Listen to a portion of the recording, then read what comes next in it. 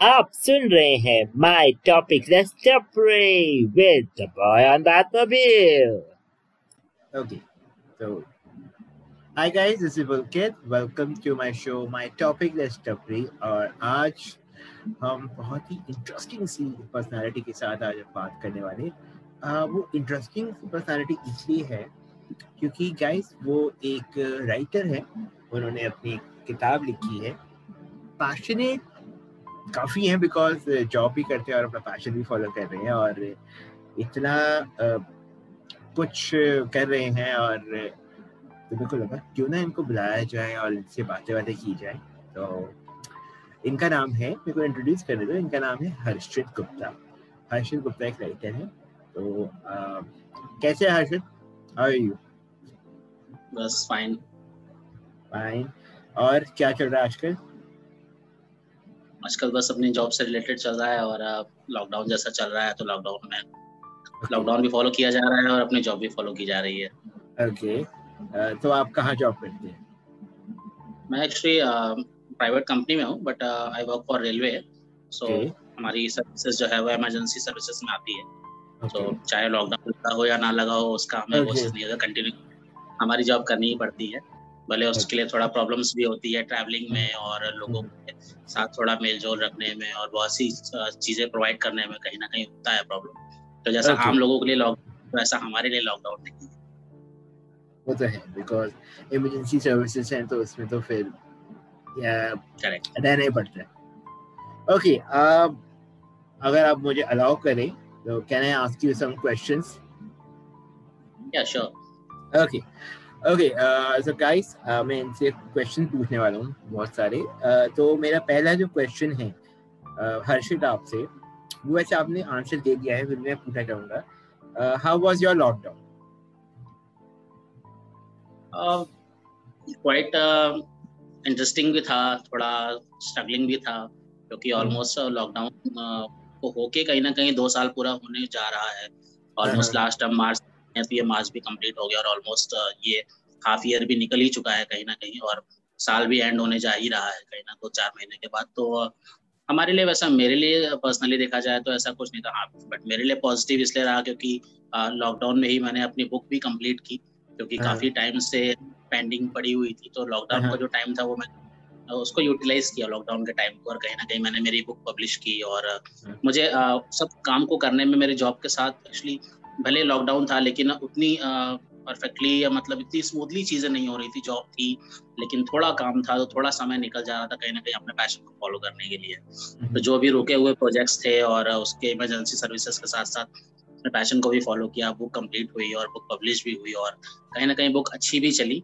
भले थोड़ा negative response रहा क्योंकि लॉकडाउन की वजह से जो बुक डिलीवरीज थी वो कहीं ना कहीं अमेज़न ने बैन कर दी थी। तो थोड़ा बहुत उसमें नुकसान भी हुआ लेकिन अच्छा रहा कि एटलीस्ट भले टाइम निकला हमारे पैशन के लिए और वो चीजें कहीं ना कहीं कंप्लीट हो चुकी।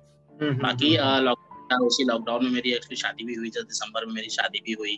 तो चीजें मतलब कहीं ना कहीं वो बहुत अच्छी तरीके से जो मतलब ग्रैंड लेवल पे होनी थी बट स्मूथली छोटे लेवल पे ही हो सकी लेकिन कहीं ना कहीं हो गई वो चीजें। तो अच्छा लगा कि थोड़ा माइनस पॉइंट भी और थोड़ा प्लस पॉइंट भी रहा।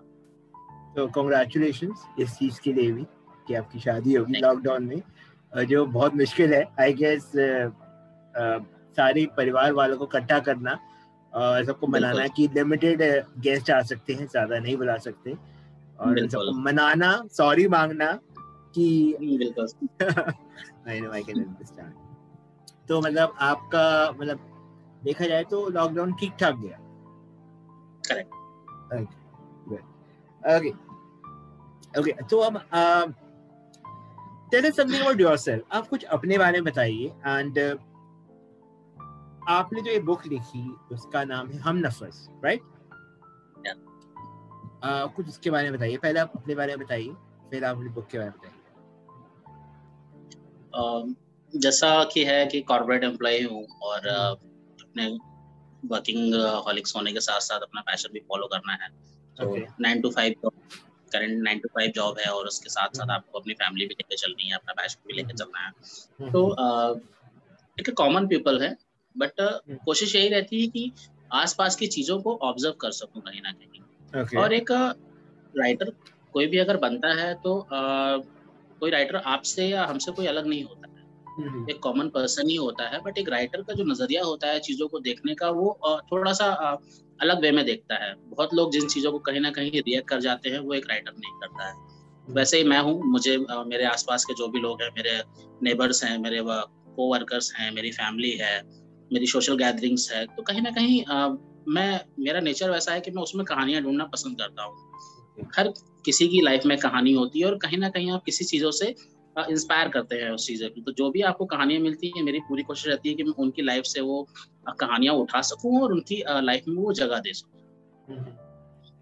और जैसे मेरी बुक हाँ हमनफस है, तो हमनफस भी कहीं ना कहीं मेरी लाइफ की 25 वुमेन्स की स्टोरीज है, चाहे मैं उनसे जिस रूप में मिला हूँ। और वुमेन्स मेरी वुमेन्स मतलब एक्सेस नहीं, वुमेन्स मतलब हमारी हमनफस का मतलब क्या है बेसिकली, आप मुझे बताइए। हमनफस का मतलब होता है सोलमेट। ओके, ठीक है, लेकिन जैसा लोग सोलमेट का मतलब गलत निकाल लेते हैं कि सोलमेट का मतलब सिर्फ आपका लाइफ पार्टनर नहीं होता, या वो आदमी नहीं होता कि जो लाइफ टाइम के लिए आपके साथ जिंदगी बिताए। सोलमेट कोई भी हो सकता है, मतलब जिसके आप सबसे ज्यादा करीब, जो आपके दिल के सबसे ज्यादा करीब हो, वो करीब कोई भी हो सकता है। आपकी माँ हो सकती है, आपका कोई दोस्त हो सकता है, आपकी गर्लफ्रेंड हो सकती है, आपकी दादी माँ हो सकती है। तो हमनफस मेरी लाइफ की ऐसी ही मतलब 25 वुमेन्स की स्टोरी है जिनसे मैं सबसे ज्यादा क्लोज रहा हूँ, या शायद जिनसे जिन्होंने मुझे रुलाया भी है, शायद जिन्होंने मुझे हंसाया भी है, जिनसे मैंने कुछ सीखा भी है, और जो मुझे छोड़ के गए भी हैं। तो कुछ ऐसी ही मतलब आसपास के लोगों की मेरी पर्सनल लाइफ से ये एक मेमोयर है कहीं ना कहीं। और इन्हीं से रिलेटेड स्टोरी है। इसमें मेरी माँ भी है, मेरी सिस्टर भी है, मेरी टीचर्स भी है, मेरे सोशल गैदरिंग की फ्रेंड्स भी हैं, मेरी एक्सेस भी है, मेरी वाइफ भी है। तो हम जिससे जिससे सीखते हैं, जो भी हमें हमारी लाइफ में एक पार्ट अदा करता है हमारी लाइफ में कहीं ना कहीं, तो ये सब उनकी जिंदगी से रिलेटेड एक एक मैंने कहानी निकालने की कोशिश की है। और ये 25 स्टोरीज का एक स्टोरी कलेक्शन है ये। तो आपको कितने साल लग गए इसको लिखने में? स्टोरीज ऑलमोस्ट ये वन टाइम बैठ के नहीं लिखी गई हैं। लिखने का शौक काफी मुझे बचपन से रहा है। तो ये हर एज में, जैसे मैंने आपको कहा कि कोई भी 25 वुमेन्स आपकी लाइफ में एक साथ नहीं आती, वो आपकी लाइफ हर एरा में आती है। कहीं बचपन में आती है, कोई किसी एज में आती है, कोई किसी एज में आती है। तो ये कहानी भी मतलब वैसे ही लिखी गई है। कोई 15 साल में लिखी गई है, कोई 22 साल में लिखी गई है, कोई 20 साल में लिखी गई है। तो ये मतलब पिछले 10 साल का पूरा कलेक्शन है।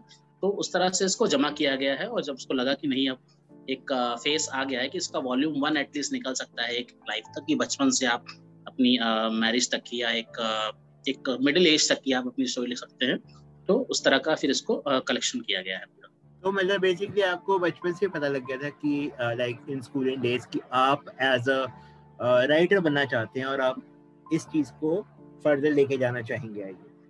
मुझे जैसे लोगों को डायरी लिखने का शौक होता है, मुझे भी वैसे मैं डायरी तो नहीं लिखता था, बट हाँ मुझे लेटर्स लिखने का बहुत शौक था। क्योंकि मैं मेरे फादर से काफी दूर रहता था उस टाइम पे। मैं मेरे माँ मम्मी के पास, अंकल के पास रहता था। तो मेरे फादर अलग स्टेट में रहते थे। तो कहीं ना कहीं उस टाइम पे 90s के टाइम में 95 96 के समय में ज्यादा टेलीफोन्स नहीं थे, कुछ नहीं थे। तो कहीं ना कहीं लेटर्स ही हमारे बात करने का एक माध्यम होता था उस टाइम पे। तो हमने फिर बचपन से मैंने वो लेटर लिखना शुरू किया। तो कहीं ना कहीं वो लेटर लिखना और अपनी बात को एक्सप्रेस कैसे करना है, भले हम बचपन में वो छोटी छोटी शिकायतें करते थे पापा से कि मुझे ये चाहिए, मुझे वो चाहिए, आप मुझसे मिलने क्यों नहीं आते, मतलब हर चीज। तो जब उन आपकी बातों को कहने के लिए आपको एक आवाज मिलने लगी, तो वो कहीं ना कहीं लेटर से शुरू होते होते, डायरी से होते होते, फिर वो उसने बुक का रूप लिया है। Okay okay okay, good, very nice. Okay, मेरा आपसे तीसरा क्वेश्चन ये है, why you choose writing field and what was your inspiration behind writing this book? जैसा मैंने आपको पहले ही बताया कि मतलब सच कहूँ तो मतलब कोई भी राइटर बनना पर्सनली कभी चूज नहीं करता। कुछ आपके सिचुएशंस होते हैं, या आपकी कुछ ऐसे, आप हमेशा मतलब कभी आपने देखा होगा कि मतलब राइटर्स हमेशा वो ही बनता है जो खुल के अपनी बातों को एक्सप्रेस नहीं कर पाता, या कहीं ना कहीं आपको चीजों को अपनी बातों को एक्सप्रेस करने के लिए वैसा माहौल नहीं मिलता। एक मन के अंदर कहीं ना कहीं आपकी एक टीज होती है ठीक है, जो जिसको आप लिख के निकाल सकते हैं कहीं ना कहीं। कोई ऐसी बातें हैं, राइटर्स हमेशा लोग हमेशा बोलते हैं फिक्शन, आप फिक्शन क्यों लिखते हैं? क्योंकि कभी अब आपको अपने परिवार के बारे में लिखना है, आपकी सोसाइटी आपको इतना फ्री एनवायरनमेंट नहीं प्रोवाइड करती है कि आप उसको खुल के लिख सके। तो राइटर के पास कहीं ना कहीं एक पेन ही उसका जरिया होती है, जिसके थ्रू वो सोसाइटीज की हो गई, फैमिलीज की हो गई और आसपास की कहानियों को अपने शब्दों में बयां करता है कहीं ना कहीं, कि उसको क्या चीज पसंद आ रही है और किस चीजों के अगेंस्ट वो लड़ना चाहता है और क्या चीजों से वो मतलब अपनी सोसाइटी को या अपनी लाइफ को और लोगों की जनरेशंस को बेटर बना सकता है। तो मेरा भी सेम पर्पस वही रहा है कहीं ना कहीं, कि मुझे भी कोई चीज़ लगी है या कुछ चीज़ मैं नहीं एक्सप्रेस कर पाया हूँ, तो मैंने उनको कहानियों के थ्रू हो गया या एज अ फिक्शन के थ्रू मैंने कैरेक्टर्स में उनको लाइफ को डिसाइड करने की कोशिश की है और उनको डिस्क्राइब भी किया है। और कहीं ना कहीं पूरी कोशिश रहती है कि उससे एक हल निकले कि मैं क्या कहना चाहता हूँ, और उसका प्रभाव जरूर पड़ना चाहिए लोगों की लाइफ पे, कि जो मैंने लिखा है वो किस हद तक जाता है सोसाइटी में और कहाँ तक वो उसको बदलने में या चेंजेस में अपनी भूमिका निभा सकता है। तो लाइक आपने जब अपने फ्रेंड से पढ़वाया, अपनी फैमिली मेंबर से पढ़वाया, तो how was the reaction by the way? Almost सभी को पसंद आई है, क्योंकि मतलब अपने बारे में सबसे अमेजिंग रिएक्शन आपको किससे मिला और सबसे वर्स्ट किससे मिला? ऐसा वर्स वाला तो कोई ऐसा पार्ट्स नहीं है, क्योंकि होते हैं, फर्स्ट ऑफ क्योंकि ऑल क्रिटिसिज्म भी बहुत मिलते हैं लोगों को। आप राइटर हैं, नहीं, आप बिल्कुल अच्छे ही जान सकते हैं। ऑब्वियसली, क्योंकि हाँ बिल्कुल, क्योंकि ऑब्वियसली क्रिटिसाइज होता है हमेशा, क्योंकि कहीं ना कहीं जब मैं भी फर्स्ट टाइम मेरे पब्लिशर के पास अपनी मेमोर लेके गया था, एज एन ऑटोबायोग्राफी लेके गया था, तो उसने भी मुझे यही बात की कि आप हैं कौन, पहली बात आपने अपनी लाइफ में आज तक किया क्या है कि लोग आपकी ऑटोबायोग्राफी पढ़ें।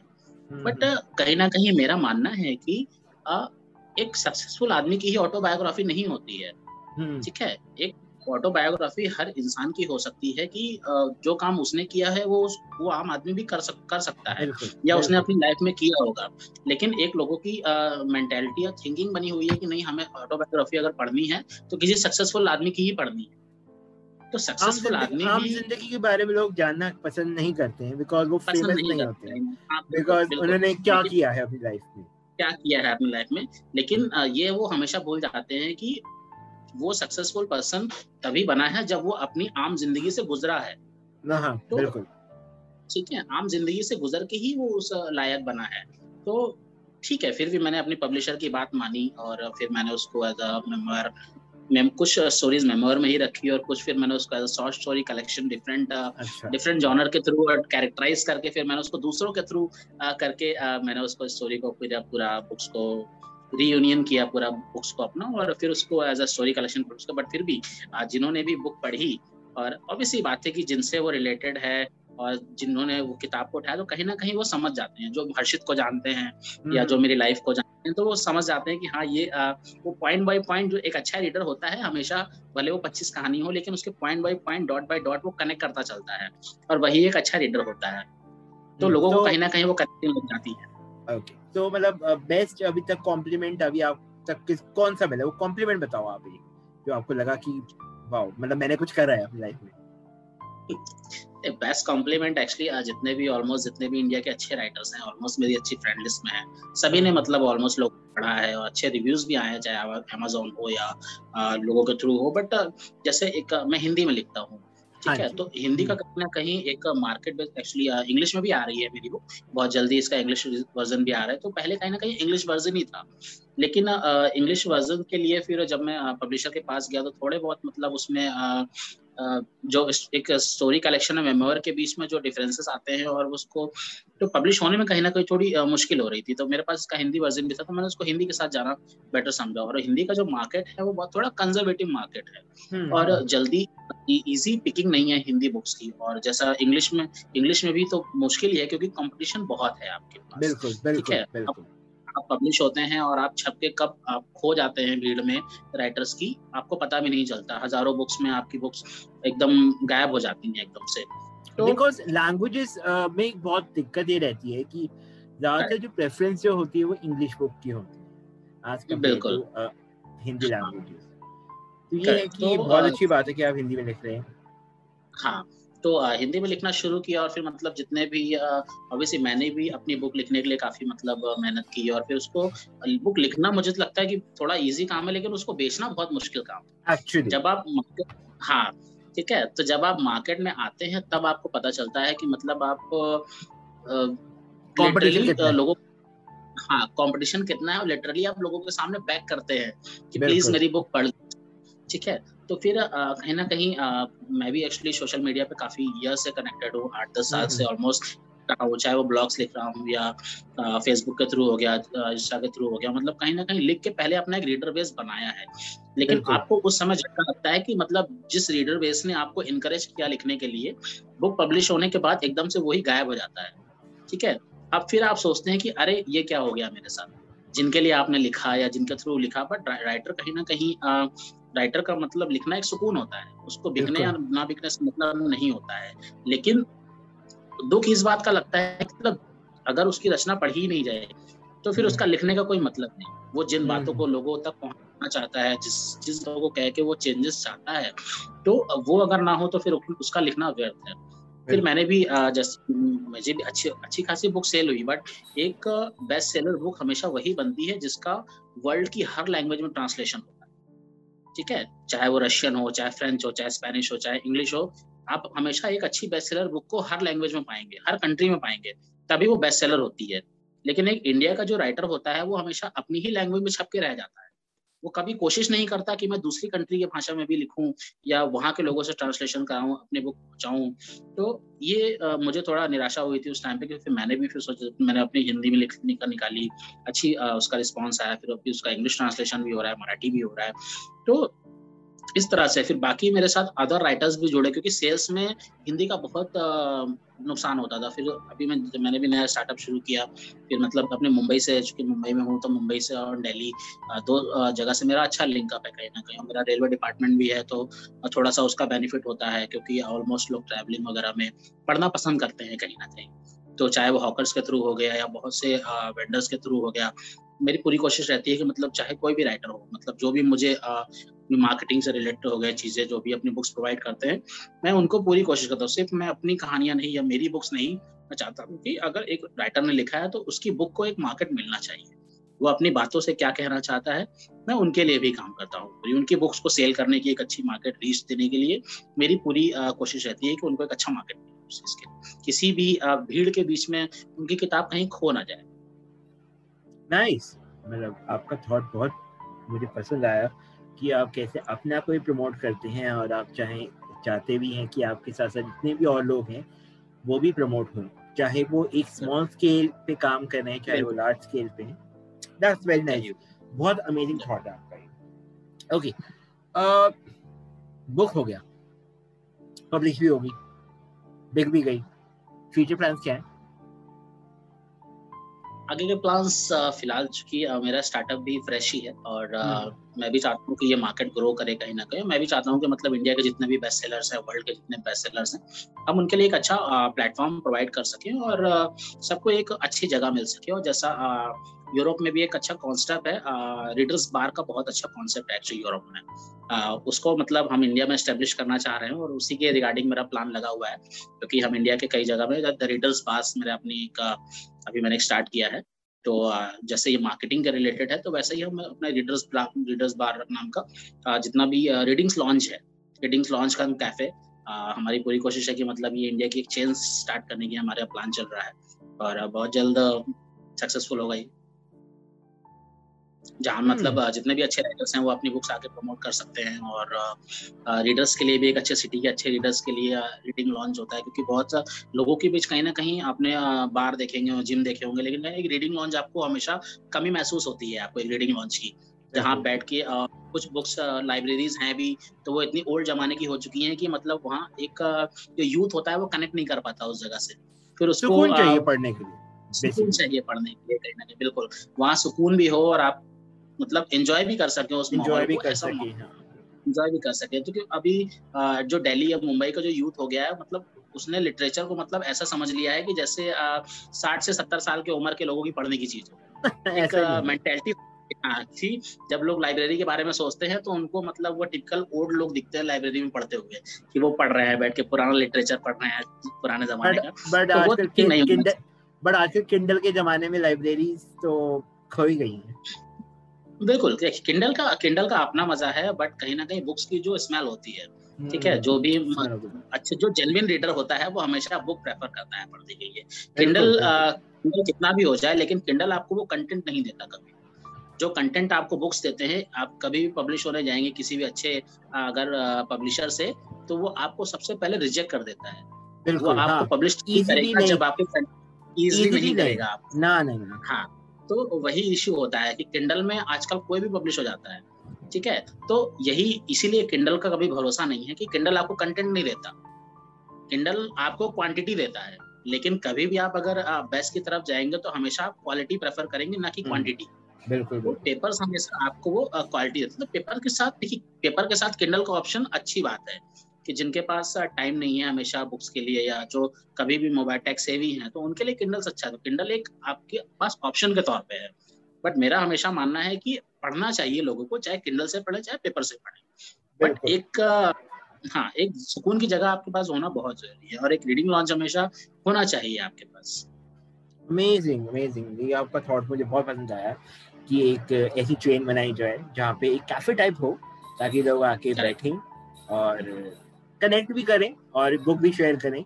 मे बी आफ्टर बिल्कुल दिस पैंडेमिक ये आपका शायद बहुत सक्सेसफुल होए, बिल्कुल क्योंकि लोगों को एक दूसरे से मिलने की बहुत जरूरत है, और आजकल वैसे ही बिल्कुल पैंडेमिक ने सबकी जिंदगी बिल्कुल बिल्कुल। तबाह कर रखी है, और बहुत ही दुख लगता है। Anyways, let's hope for the best कि आगे फ्यूचर में ऐसा कुछ हो कि सबके लिए सब रास्ते खुले, सब अपनी मंजिलों तक पहुंचे। ओके, बिफोर गोइंग, मेरा लास्ट क्वेश्चन आपसे है, any message you want to give to the society from this platform, any particular message you want to give? लोगों से यही कहना चाहता हूँ कि जैसा भी पिछले 2 साल में हमने जैसा भी समय देखा है, लॉकडाउन में कुछ लोगों के लिए चीजें बहुत अच्छी भी हुई हैं, तो कुछ लोगों के लिए चीजें वर्स्ट भी हुई। तो जैसा कि हमेशा हम होप करते हैं कि मतलब कितनी भी रात हो हमेशा सवेरा होता है। और बहुत से लोगों की मतलब जिनकी जॉब गई हुई है, बहुत से की पैंडेमिक की वजह से कितने एक तरह का रिसेशन ही हुआ है बहुत से सेक्टर्स में। हम भी देखते हैं कि मेरे ऑफिस में जैसे लोगों को मतलब जहां हम 100 लोग काम करते थे, वहां से 60 लोगों को रिजाइनिंग लिया गया है, उनको जॉब से निकाला गया है, और कहीं ना कहीं लोग सर्वाइव कर रहे हैं। तो मेरा कहना यही है कि जिस तरह से मतलब लोग भागते हैं चीजों के पीछे, अब 2 साल के अंदर जो भी लोग घर पे बैठे हैं, जिन्होंने अपनी फैमिली के साथ टाइम बिताया है, जो कहीं ना कहीं भीड़ में एक गायब से हो जाते हैं ना, कि उनको पास अपने फैमिली के लिए टाइम नहीं रहता था, और वो चीज़ों को लाइफ को कहीं ना कहीं एंजॉय नहीं कर पाते। तो लॉकडाउन ने आपको एटलीस्ट वो चीज़ें बताई हैं कि आप बहुत कम में सर्वाइव करना सीख सकते हैं। बिल्कुल आपके बिल्कुल पास क्वालिटी टाइम होना बहुत जरूरी है, कि आप उस क्वालिटी टाइम को यूज करें। हम जैसे लोग जो है, जो मतलब इमरजेंसी सर्विसेज में होते हुए इस चीज का फायदा नहीं उठा पाए। हम हमेशा इस चीज के लिए रोते हैं कि अरे संडे की एक छुट्टी मिल जाए तो हम अपनी वाइफ के साथ कहीं घूम आए, अपनी फैमिली के साथ स्पेंड आए। आपको वो टाइम मिला है, आपको इस चीजों को कहीं ना कहीं इसको पॉजिटिव वे में ही लेना है, और हमेशा इस चीज को आगे कंटिन्यू रखना है। लॉकडाउन खत्म होने के बाद आप उसी भीड़ का हिस्सा मत बन जाए दोबारा, कि मुझे अब लॉकडाउन खत्म हो गया, मुझे मेरी वो आजादी फिर से चाहिए। लॉकडाउन ने आपको बहुत सी चीजें सिखाई हैं कि आप थोड़े में भी लेकिन सुकून की जिंदगी जी सकते हैं। ज्यादा चीजों की तरफ मत भागिए। एंड ऑफ द पर्पस हमेशा हर किसी का यही होता है कि मैं सुकून से बैठ के 2 रोटी खा सकूं और मेरा परिवार अपने आसपास हो। एंड ऑफ द टाइम हमेशा एक आदमी यही चाहता है। लेकिन अगर आपके पास इतना सब कुछ आप देख चुके हैं, लोग कैसे कैसे लोग मरे हैं, लोग किन्होंने अपनों को खोया है, सिर्फ अगर इस सिचुएशन को भी आप ना रियलाइज करके अगर फिर से आप उसी भीड़ का हिस्सा बनते हैं, वही चीजें चुनते हैं, तो फिर कहीं ना कहीं आप इस चीजों से कहीं सीखेंगे नहीं। तो इन चीजों से सीखिए। कोशिश यही रही है कि ज्यादा चीजों के पीछे मत भागिए, और बहुत लिमिट में अपनी लाइफ को चलाइए, और कहीं ना कहीं वो जरूरी भी है। और ये एक नेचर है, नेचर अगर आप नेचर के साथ कहीं ना कहीं खिलवाड़ करते हैं, तो आगे वाले टाइम में ये तो जस्ट स्टार्ट है। आगे वाले टाइम में आप भी नहीं जान सकते कि नेचर आपके साथ किस तरह का रिएक्शन करेगा, और जिस हिसाब से लोग चीज़ों को लेते हैं और चीज़ों का उपयोग करने के चक्कर में बाकी चीज़ों को नज़रअंदाज कर देते हैं, उसकी जो भी कॉन्सिक्वेंसेस होते हैं, उसको आपको कहीं न कहीं लेके ही चलना है। तो चीज़ें जितनी आप अपना कल बेटर करने के लिए आज जितने लिमिट में लेके चलेंगे, आपका कल उतना ही अच्छा होगा। तो हर्षित की स्टोरी अगर मैं इसको मैं एक लाइन में अगर बताऊं, जो कहना चाह रहे हैं कि जो हम भूल गए हैं, शायद एक सॉन्ग था किशोर कुमार साहब का, थोड़ा है थोड़े की जरूरत है, जिंदगी यहाँ फिर भी खूबसूरत है ना। बस तो वो बिल्कुल ये कहना चाह रहे हैं इस एक लाइन में कि आपके पास जितना है आप उसी में खुश रहिए, आप भागिए मत, आप अपना वो जो कीमती समय है वो अपनी फैमिली के साथ बिताएं, वो अपने नियर एंड डियर वंस के साथ बिताएं और उसी में एंजॉय करें, बिकॉज ये पल कब निकल जाए किसी को कुछ नहीं पता, किसी को कुछ नहीं पता। You never know, life is very unpredictable, बहुत ही अनप्रेडिक्टेबल है और बहुत ही डेलिकेट है। आई वुड से कि बहुत चीजें सुधर भी गई हैं इस लॉकडाउन में, बहुत चीजें बिखर भी गई हैं, तो आप जितना हो सके आप अपने आप को समेटे, अपने फैमिली के बारे में, अपने आप के बारे में सोचें, तो ज्यादा सही है रादर देन उसी भेड़ चाल में आप जाएं और मनाली में जाके छुट्टियां बिताएं। It's better to stay at home, stay safe and enjoy your life, है ना हर्षित? बिल्कुल, एब्सोल्युटली।